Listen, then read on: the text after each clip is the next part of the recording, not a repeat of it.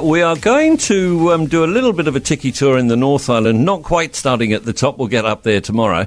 But this morning we're going to stop in Kaipara on the northwest of the North Island. You've got that part of the Kaipara, the harbour, and then it goes right across to the east coast as well. Odd little shaped chunk of country, but so much stuff going on. Talk us through it. Kaipara Mayor Craig Jepson is with us this morning. Good morning, how are you? Good morning, Tim. You're not just Coomera, are you, in Kaipara? There's a heck of a lot more. You've got two coastlines there. A hidden gem just north of Auckland. Oh, it's an amazing place. I mean, it starts with the entry to our district really is Kaiwaka, and you've got a marvellous little Utopia cafe there that's got a little bit of Hundawasa-like art. It's a brilliant food spot, but the tile work there's very interesting. Great spot to stop for a cuppa before you explore the district. It's a cute little town, Kaiwaka. I live not very far from it, and they've just spent quite a lot of provincial development fund money sprucing it up, putting some little footbridges in, making it a lot more accessible. Oh, yes, it's nice to move around now. You don't have to worry about the highway so much.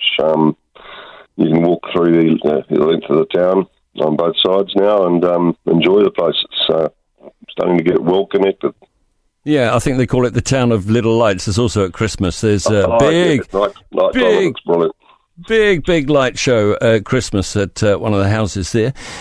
Where else would you direct me? I guess it's going to be pretty packed around the Kaiiwi Lakes.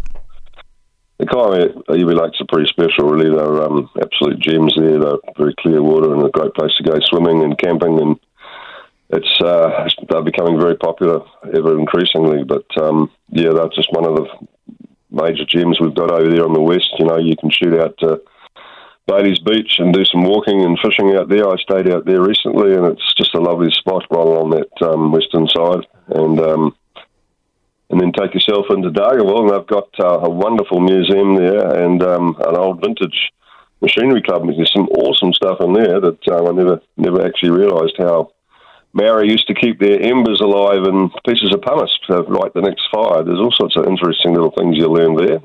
And also on that road, of course, the Kari Museum as well. Coming across to the east coast, there's some other great history in Mangawhai.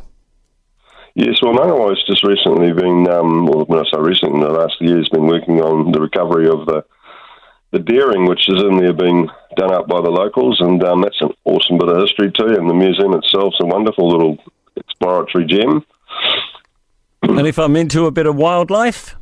Oh, certainly. Look, I live on the estuary myself, and the most interesting part of the day is actually when the tide's out, because the birds are so active on the mud flats and the sand flats here. And so if you're interested in bird life, certainly there's a lot, and we've got our famous ferry turn out on the spit there. I don't know how close you can get to them. I've never experienced that, but certainly you've got to keep your eye open for them. They're wonderful little birds. So, yeah, there's lots to see in terms of wildlife. Apart from yourself, Craig, who'd be Kaipara's most famous son or daughter, do you think? Ooh, that's a good one. I'd have to pick out someone like Jim Wintle, who's done an awesome amount for our community in terms of gathering all the historical facts around here and bringing them together into the lovely Mangawhai Museum. It's been a credit to him what he's done with his team here. Some fascinating history to be seen. Thanks so much, and I hope you have a cracking holiday. There we go. We managed to stay right clear of politics. How good is that? Thank you, Tim. Love it. Good on you. Craig Jepson, who is new mayor in Kaipara.